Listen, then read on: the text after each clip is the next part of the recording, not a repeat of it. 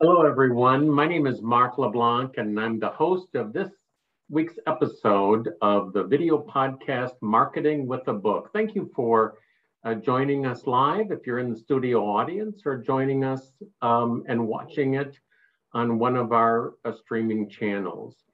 I happen to be the partner of Henry DeVries, who is the president of Indie Books, and he graciously gave me the title of chairman of the board.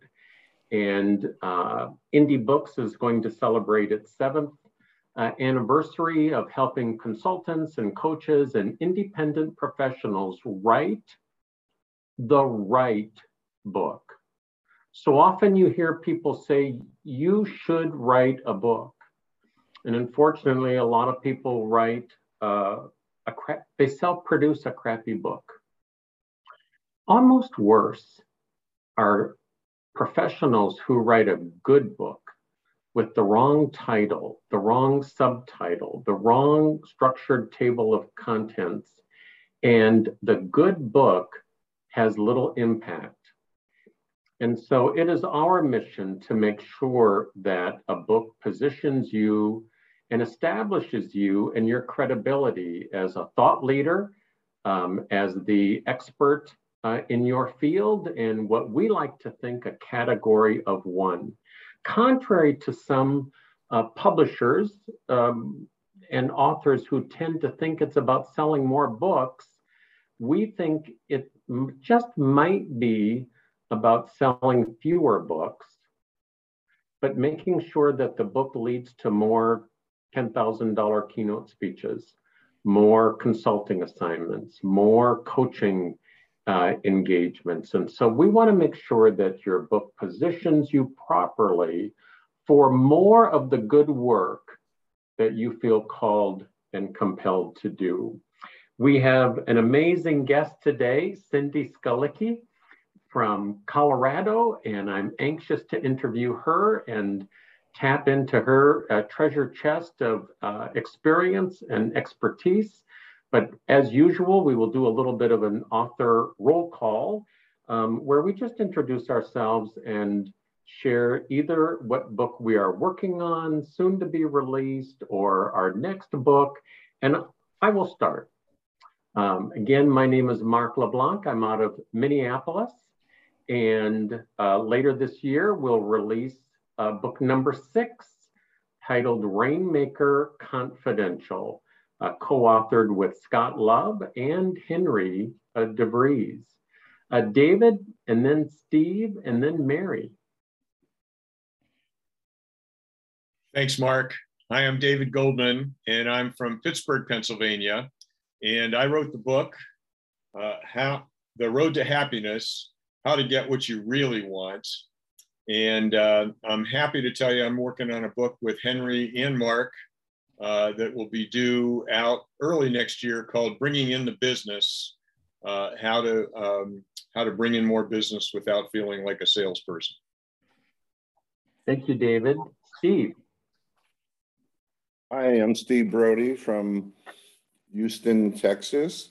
And the book that I published several years ago is called What Happens After the Sale? Understanding the personal and business journey after the big event. So it's a case study of someone who was a client of mine and what he went through during the whole process of selling a business. Thank you, Steve, and thank you for being with us today. Good to see you. Mary. Hello. I'm Mary Schmidt, based out of Minneapolis, Minnesota, and my book is Make or Break Conversations: How Smart Financial Professionals Land and Keep Clients for Life. And the whole premise is ditch the script and instead have a meaningful conversation that clients say, I want to work with you. Nice. Thank you, Mary. So good to see you too. Well, moving right along, let's bring our guest into the picture. I'll read a little bit about her. Her topic today interestingly enough, is why you need Aristotle's rhetorical triangle. Cindy has a fascinating bio and background. She is the owner of On Point Communications and has been referred to as America's top expert in evaluating persuasion effectiveness. Cindy has helped company founders raise millions of dollars in venture capital with the how-to model of message preparation that she has developed. She has personally trained executives at Microsoft, members of the Young Presidents Organization, YPO, the NREL, the National Renewable Energy Laboratory, and entrepreneurs pitching to their longest running angel investor club in the United States on how to win multi-million-dollar deals. On a personal note, thanks to her daughter's cooking expertise, she was invited to have lunch with the First Lady at the White House, and I hope she will give us a minute in or two into that story.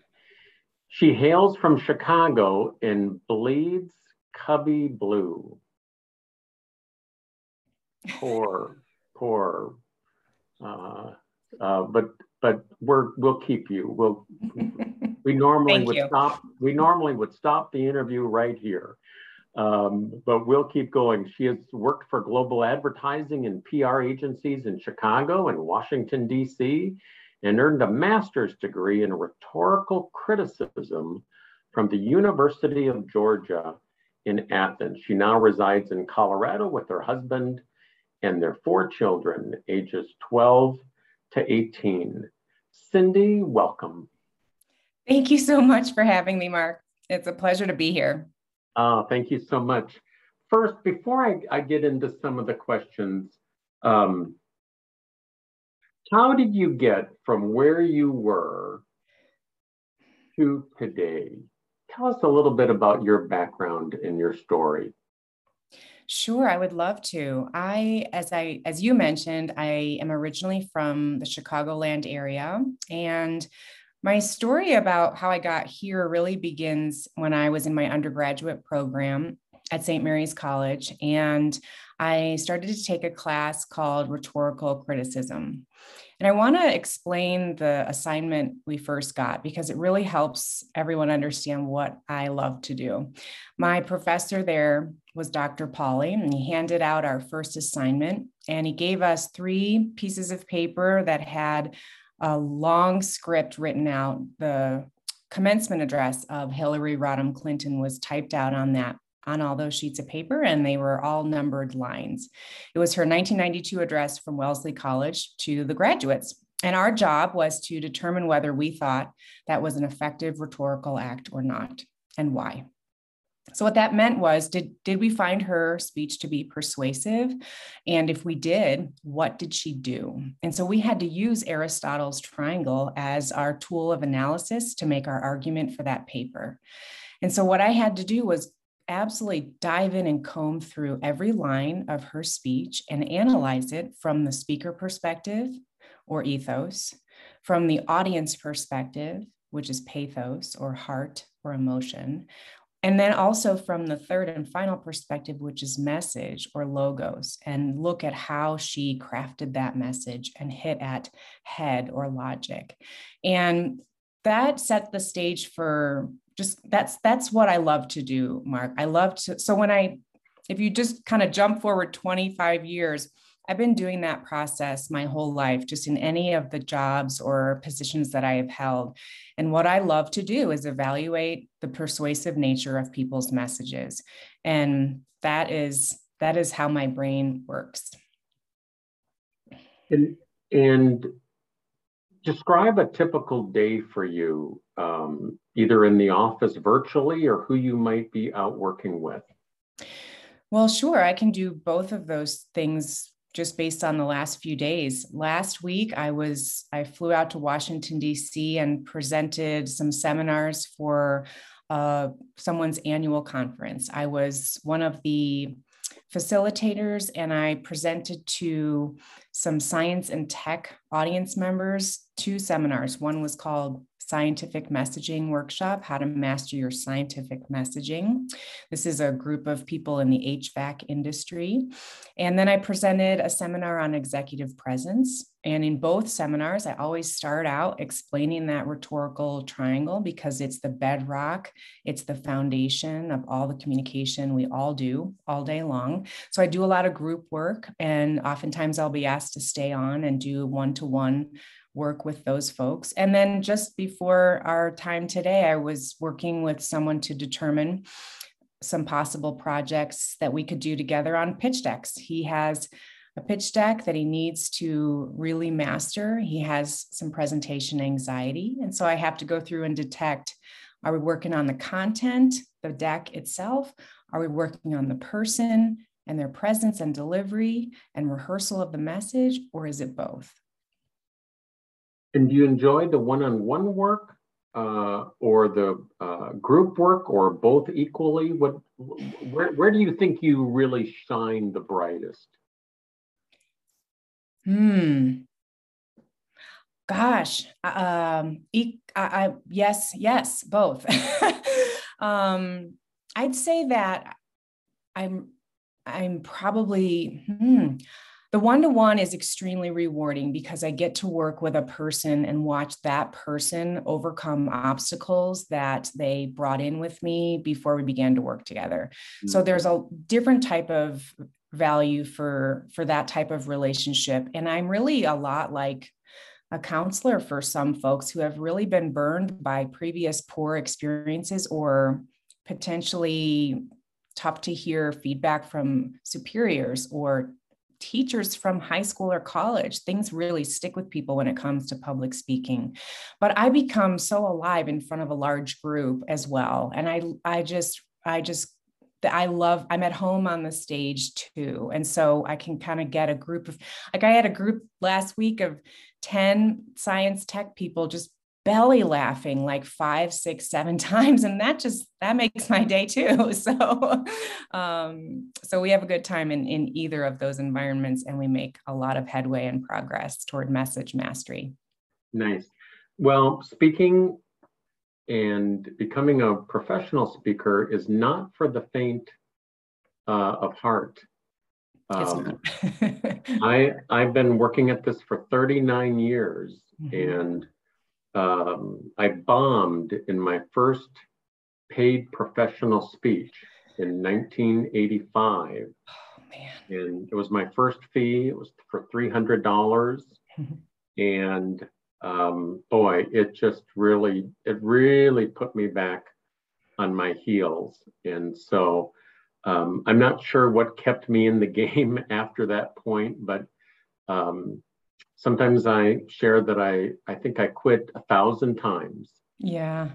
In absolutely. That first 10 years. And fortunately, I recommitted myself 1,001. Good for you. I'm living proof that you can bomb in your first paid professional speech and live to become the president of the National Speakers Association. That's amazing. Yes. So that should inspire just about anyone. Cindy, were you ever hesitant or reticent about bringing something like rhetoric? We don't hear that word a lot, either from the stage or behind the curtain in terms of preparing for a speech. Yes, I was hesitant about bringing that term into my coaching. I'm 6 years old, about a little younger than Indie Books, it sounds like, which is almost 7. And I was actually told not to bring the word rhetoric in, and I should call it the persuasive triangle instead of the rhetorical triangle. And because a lot of people associate the word rhetoric with political rhetoric, and it has an automatically negative connotation. And I'm glad that I did not listen to those voices, because what I've watched unfold over the last 6 years is a new appreciation for this term and this theory that I bring to everything that I do, because it is the anchor of all of my work and coaching. And I hear consistently from PhD scientists to, tech founders, that they call out the theory piece that we have covered in the workshop and say, I really enjoyed learning the why. And I've learned that people can handle the word rhetoric in a new context. And I kind of look at what I'm doing as something similar to what people do in a scientific environment where they're trying to commercialize their research project. I kind of feel like I've commercialized rhetoric outside of the halls of academia and brought it into the public square in a way that is refreshing to a lot of people from what I'm told. Neat. And just go with your gut here on this question, because it's a curiosity question on my part. Do you tend to work with more entrepreneurial and independent type speakers, or executives and leaders within organizations, or is it about a 50-50 mix? Well, the first 5 years, it was more toward the entrepreneurial and innovative groups. And now it's become more 50-50. And actually, I'm getting more into some of the corporate executive groups just through the referral pathways that I'm on now. But what was really interesting is I kind of got dropped into this investor pitch land, if you will, from a neighbor of mine who is an angel investor. And on the second week of On Point being open, he invited me to come to watch an investor pitch. And I didn't know a lot about the angel VC community at all at that time. And a few months later, I had joined this advisory group to provide help to the speakers who pitched once a month to this larger group. And actually, it's because of my involvement in that community that the how-to method was born. Because what I discovered was I kept watching these founders pitch over and over and over again to audiences, and the result was some scratching heads. And can you go back to the 5th slide? I didn't really understand what you were talking about or what the problem is that you solve. And I saw this really big gap of nobody bringing story to their pitch, and nobody really having an understanding of where the audience was at the beginning of the speech, which is knowing nothing about you, knowing nothing about your business, and having never seen your slide deck before in their lives. And these speakers, and you can replace the word founder with speakers, it doesn't have to be investment related. They just were 90 miles ahead of the audience on a consistent basis. And so after analyzing that a while, I built a model to help solidify and solve that problem. It's interesting. I remind people a lot that just because you're a good consultant doesn't mean you're going to be a good speaker. It's so true. And just because you're a good speaker doesn't necessarily mean you're going to be a good interview on radio or television. Right. These are all very specific skill sets. Mm-hmm. What tip might you have for someone starting out, maybe with that has deep expertise, but maybe is not speaking often or wanting to speak to promote his or her book or his or her work, but that sort of emerging speaker? Do you have 1 or 2 tips that would be helpful for them? Absolutely. The first thing that comes to mind, Mark, is this knowledge of the audience and spending a lot more time thinking about your audience, especially if you're an expert in something you love. The tendency for speakers is to do a lot more talking at the audience than talking to or with them. And what I mean by that is when you get into a flow of what you know, because you love it and because you know it, you want to teach it and tell it to everyone.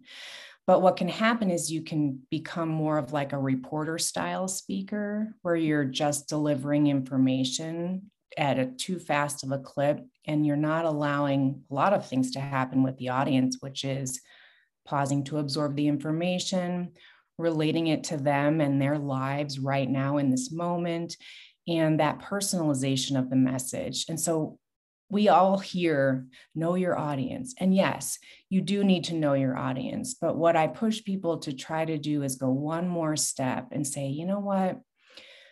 what if you could try to be your audience while you're drafting this message?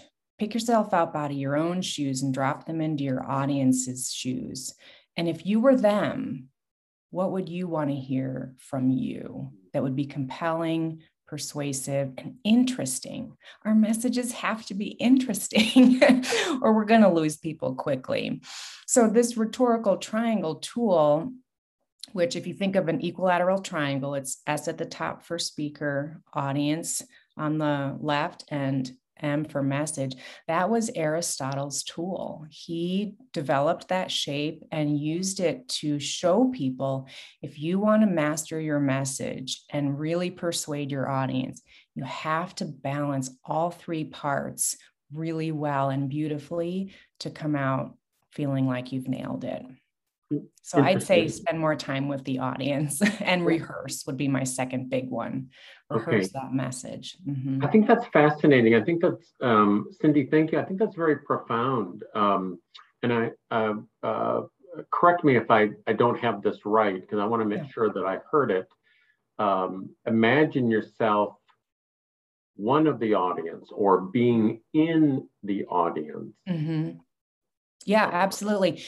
And this carries into that second tip that I touched on about rehearsing. One of the tactics that I share with clients about rehearsing is, okay, hop on a Zoom call with yourself and start recording, and then deliver that speech or message that you want to nail perfectly. Just go ahead and read it. You don't need to try to remember it. Just read it the way you want it to sound. And then when you get that file dropped in your email and it's ready for you to watch, you do this twice. You watch it back as the speaker so that you know if you got all the information correct and if you like how you're sounding. But the second time, you put yourself totally away and you plop yourself in those shoes of your audience and you pretend you're sitting in the back of the room and you hit play and you listen to yourself deliver your message and you say, if I was an investor, if I was someone who I wanted to partner with on my book or whatever you want to put that person in there, if I was my audience,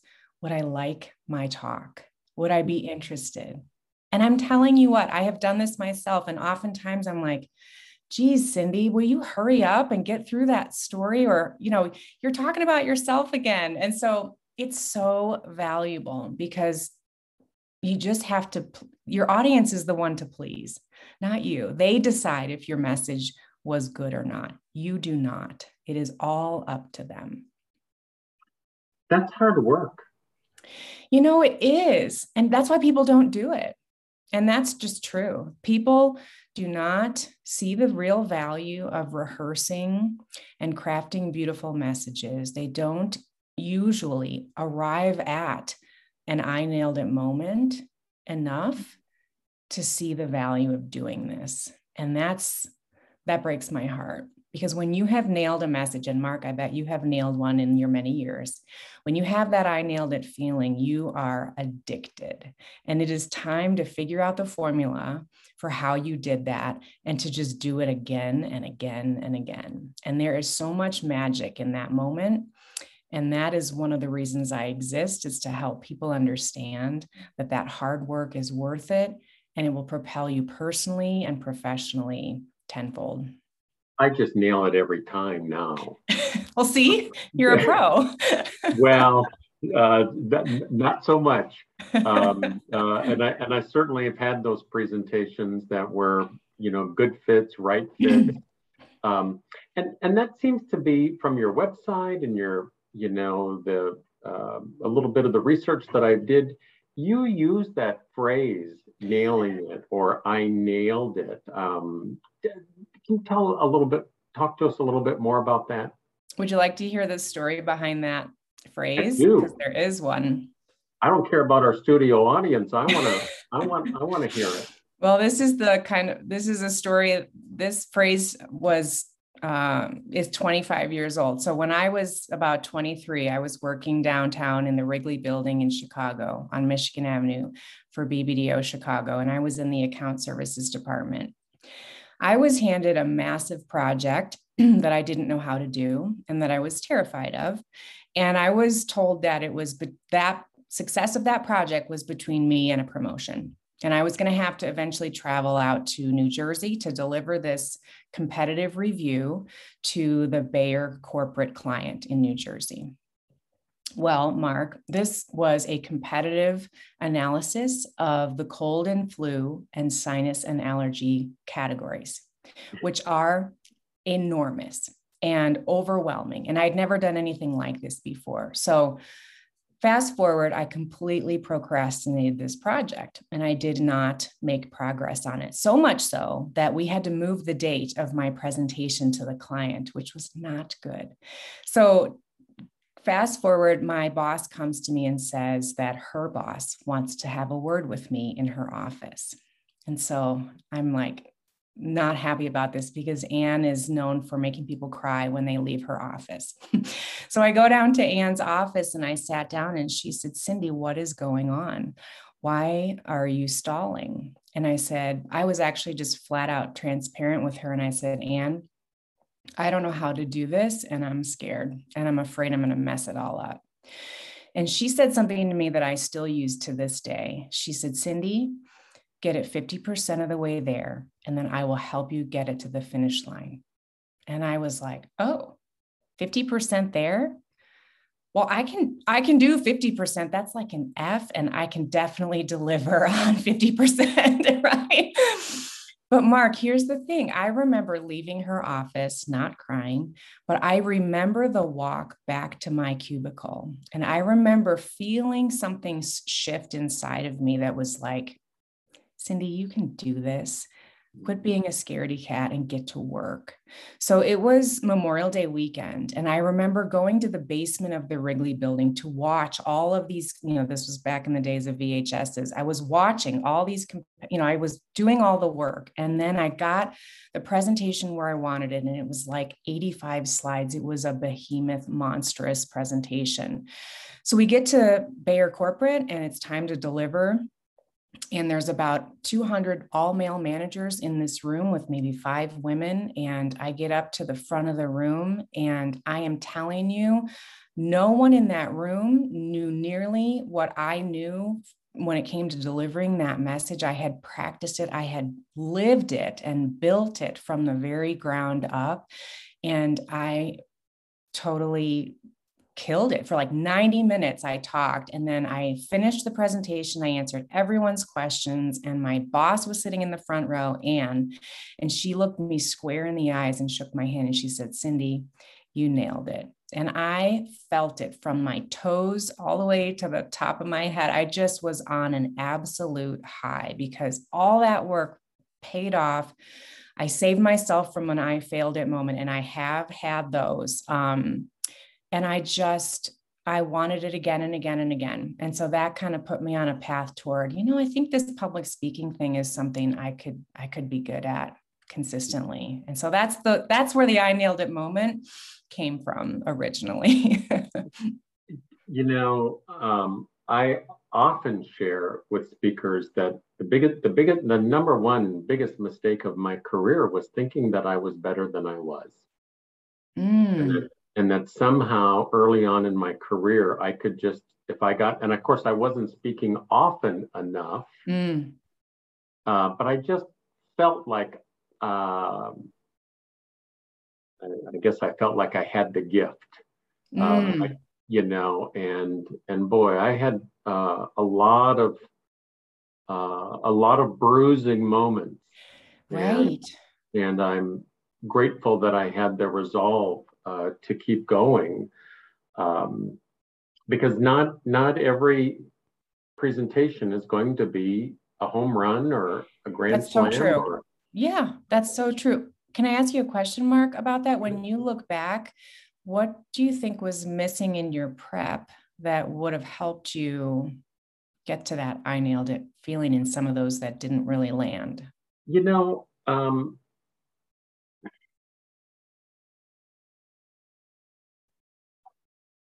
I think I just go back to my ego. Okay. And just simply thinking that I was more prepared than I was. Mm-hmm. I tend to speak to the same type of audience. Okay. over and over and over again. I mean, I only ever speak to groups of business owners Mm-hmm. and, you know, professionals and entrepreneurs. So seldom am I ever speaking to anyone who gets a salary. Okay.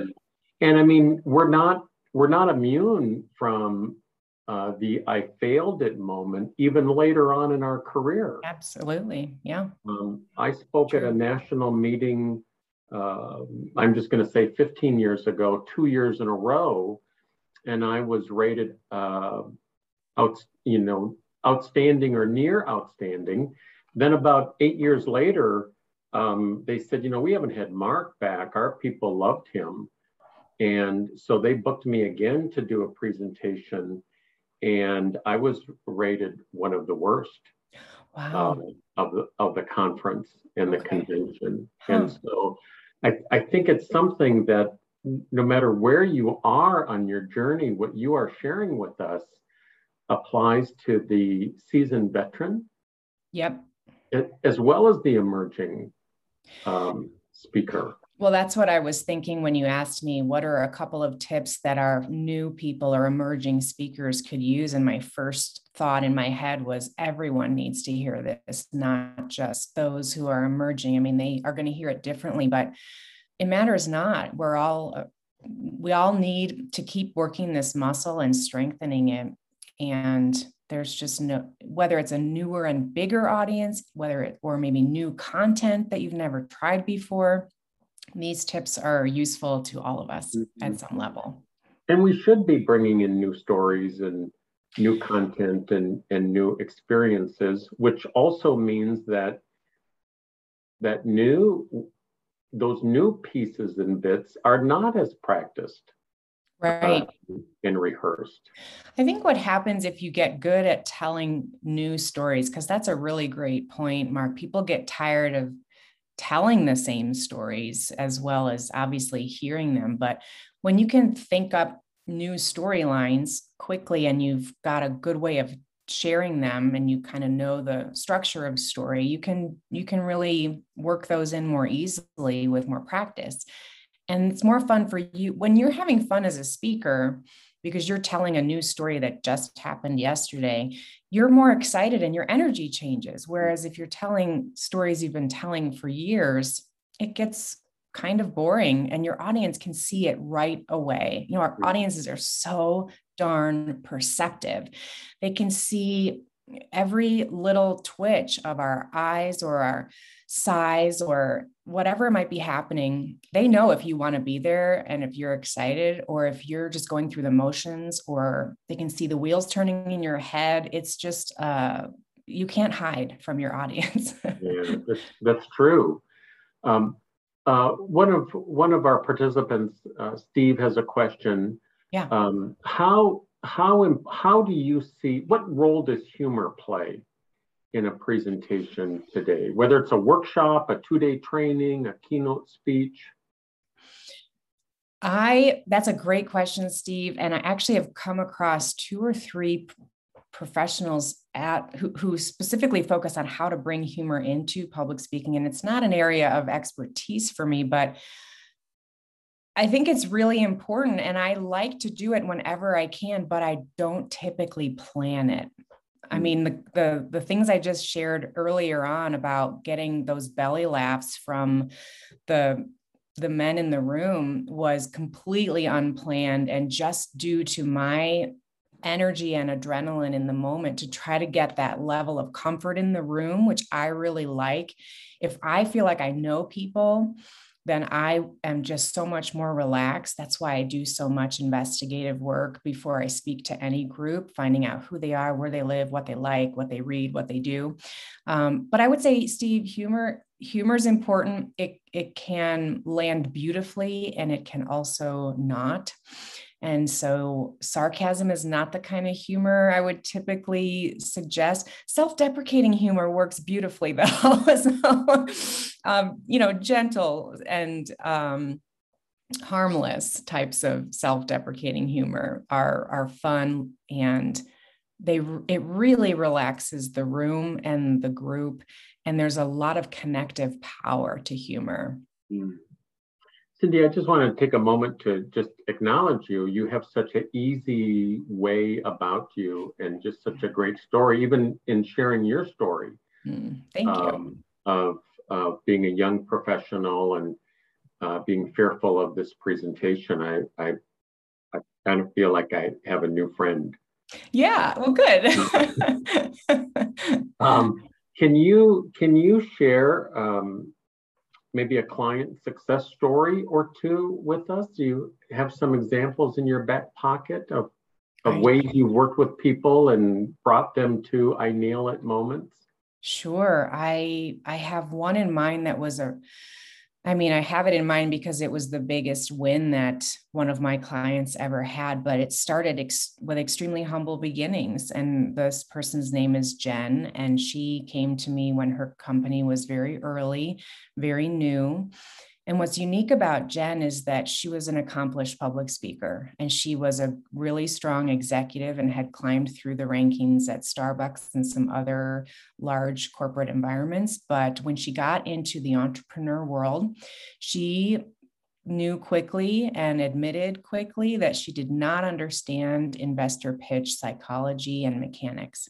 And she said, Cindy, I quickly understood that this was a new animal and that I needed some help with this. And so Jen was actually one of my earliest clients to learn what is now called the how-to model. And that's actually one of the pieces that Henry wrote about for an article this past summer. But Jen learned this model that I teach to entrepreneurs and groups, and began to utilize it in her investor pitch presentations. And it really allowed her to catapult her business. Her investment portfolio grew. And her recent win is $7.4 million from an alphabet company on the West Coast. And that was an enormous, exciting win for her.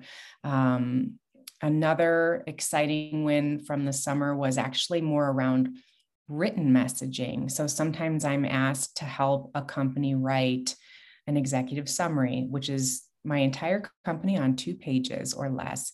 And this particular startup had highly technical scientific terminology and ideas, and they ended up placing first in all 3 of their pitch competitions through a NASA-sponsored pitch event, and they raked in $3.4 million in government funding to start building their wonderful product line, which is just a huge win and a lot of relief. So there are many more, but those are 2 that come to mind because those are 2 big ones. Now that I've kind of been at this a little while, I'm starting to see those numbers get into some exciting zones. And but just as exciting are times when I find out that someone reduced the number of their fillers in a speech from 63 to 12. Like, that's also a really big win for that person, or that they weren't sweating or drenching their clothing. Small things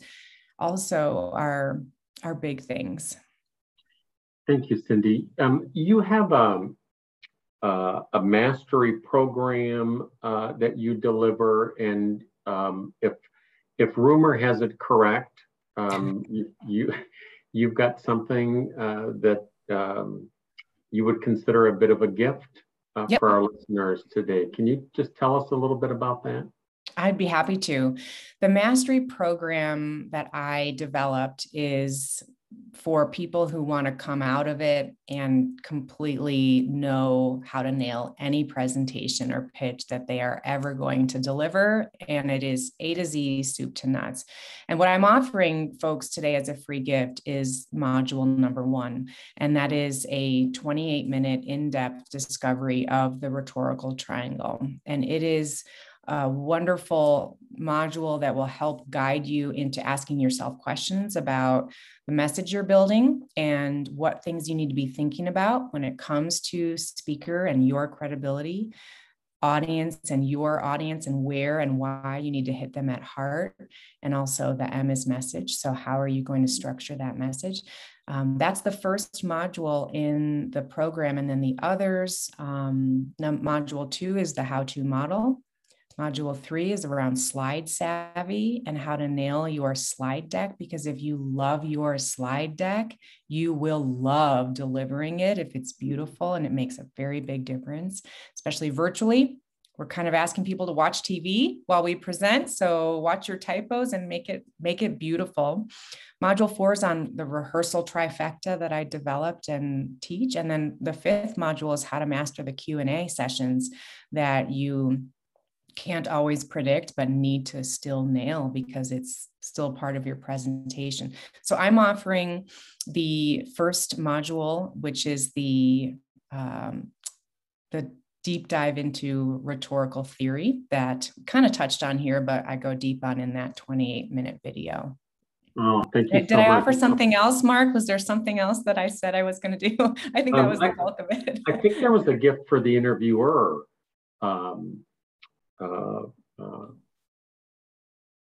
Wasn't there? Wasn't there a gift for me?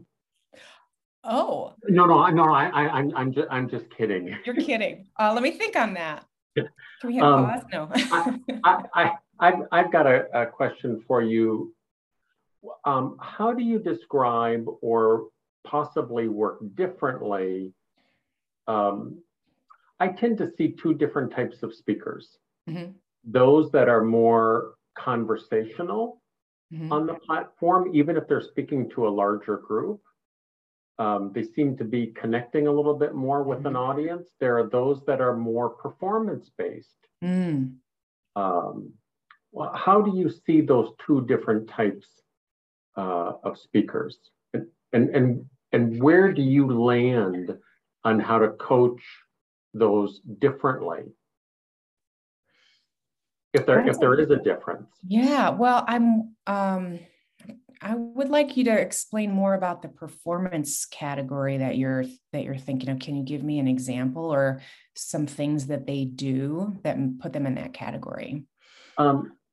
I tend to see, and of course, over 39 years, I've said in many audiences, and the way that I look at Tony Robbins is a performer. Mm-hmm. He's off the charts. Yep.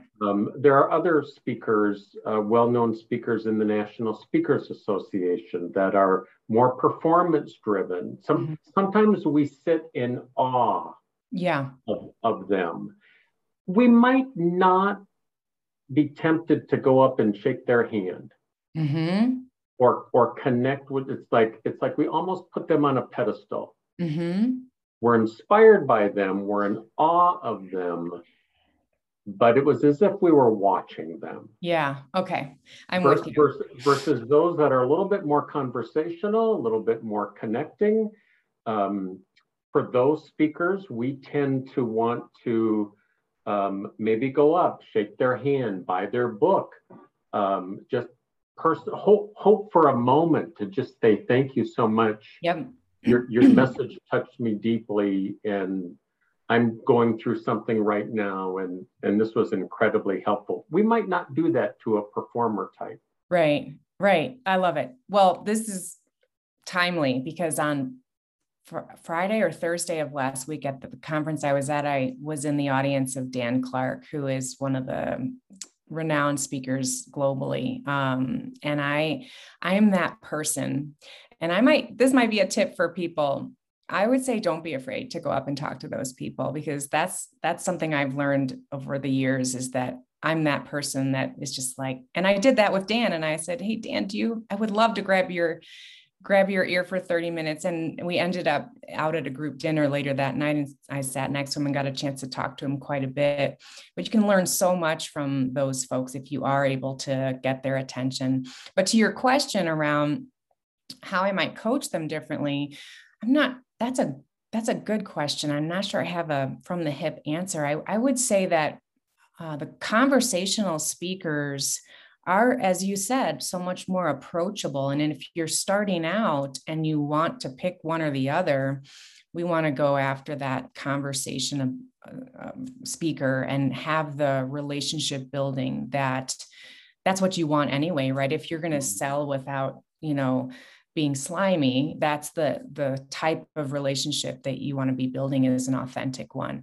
I actually know a couple of speakers who are overly performers. They're overly performance based on the stage. And so if I watch some of their tip videos, it's too perfect. And there is something that inside just bothers me about that. There's a little bit of humanness that we need and desire when we watch a speaker, and that makes them connect with us. So a couple of filler words here and there, very sparsely, I don't mind that. It's when you get to 10, 12, 50 that you know it's a problem.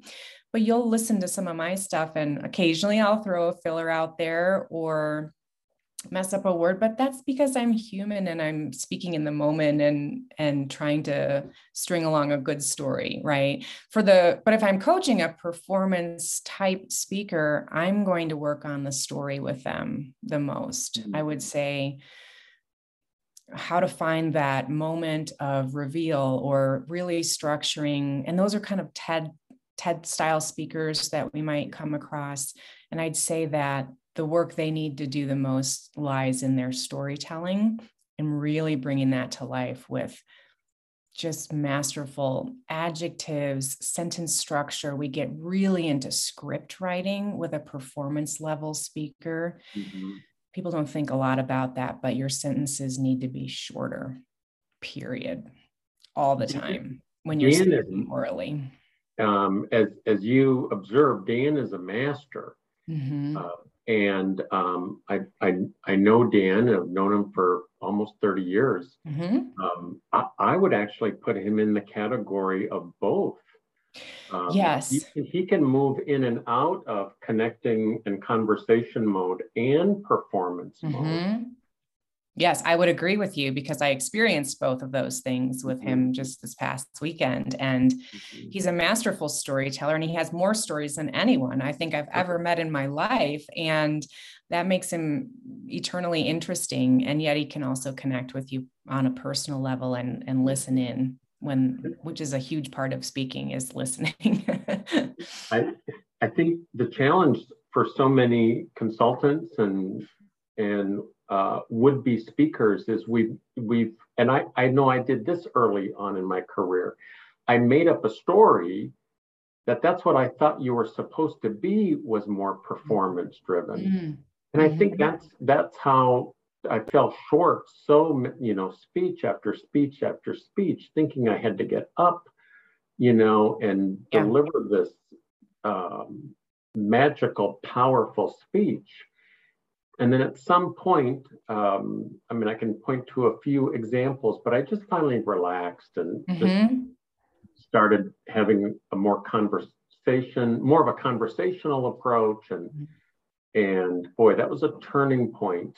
Yep. If you can be yourself. In the evolution of my career. I've got one last question. Okay. And that is, it's 10 years from today. What does your business look like, and what does your vision for your business look like 10 years from now? Well, I would say that my crazy lofty goal with the work that I do in my life is to try to help unseat fear of public speaking from the number one slot of things that people are afraid to do. And I mean that. I think that the fact that proverbial list even exists and is burned in our brains for eternity is a huge part of the problem. But what I'm out to do is one client, one group at a time, encourage people to recognize that public speaking is a skill that you can learn. You are not born with good public speaking skills or not born with them, and that's the end of the story. Yes, some people are inclined to it and better at it than others, just like math or finances or writing. But you can learn to be a better speaker, and it actually can be fun too. It's incredibly rewarding. I think people see more and more the value of learning to be a good presenter and an engaging presenter. But 10 years from now, I have reached 10 times as many people in 10 times as many places, or 100 times. And I have expanded to service just more and more people in more and more corporations to be chipping away at that goal. I don't know what that looks like right now, but that would be kind of when I hang up my hat someday, I want to feel as though I put a big pulled that number one slot down off the ledge. Well, that is a worthy aim. Yes. Cindy, thank you so much. And I speak for Henry as well. I hope that you will consider me and our authors and Henry your new best friends. And if we can ever do a favor for you or support you in any way, shape, or form, we want to do that. Would everyone just kind of give her a big round of applause? And I also just want to say thank you for the good work that you are called and compelled to do. Yes. Oh, this is so much fun. I really enjoyed spending this time with all of you live and those listening to the recording. I hope you'll reach out and connect with me. I'm super active on social and would love to hear that you heard this and have any feedback. I'm always open to that too. So Mark, this was a pleasure. I really appreciate it. Thank you. Thank you, Cindy.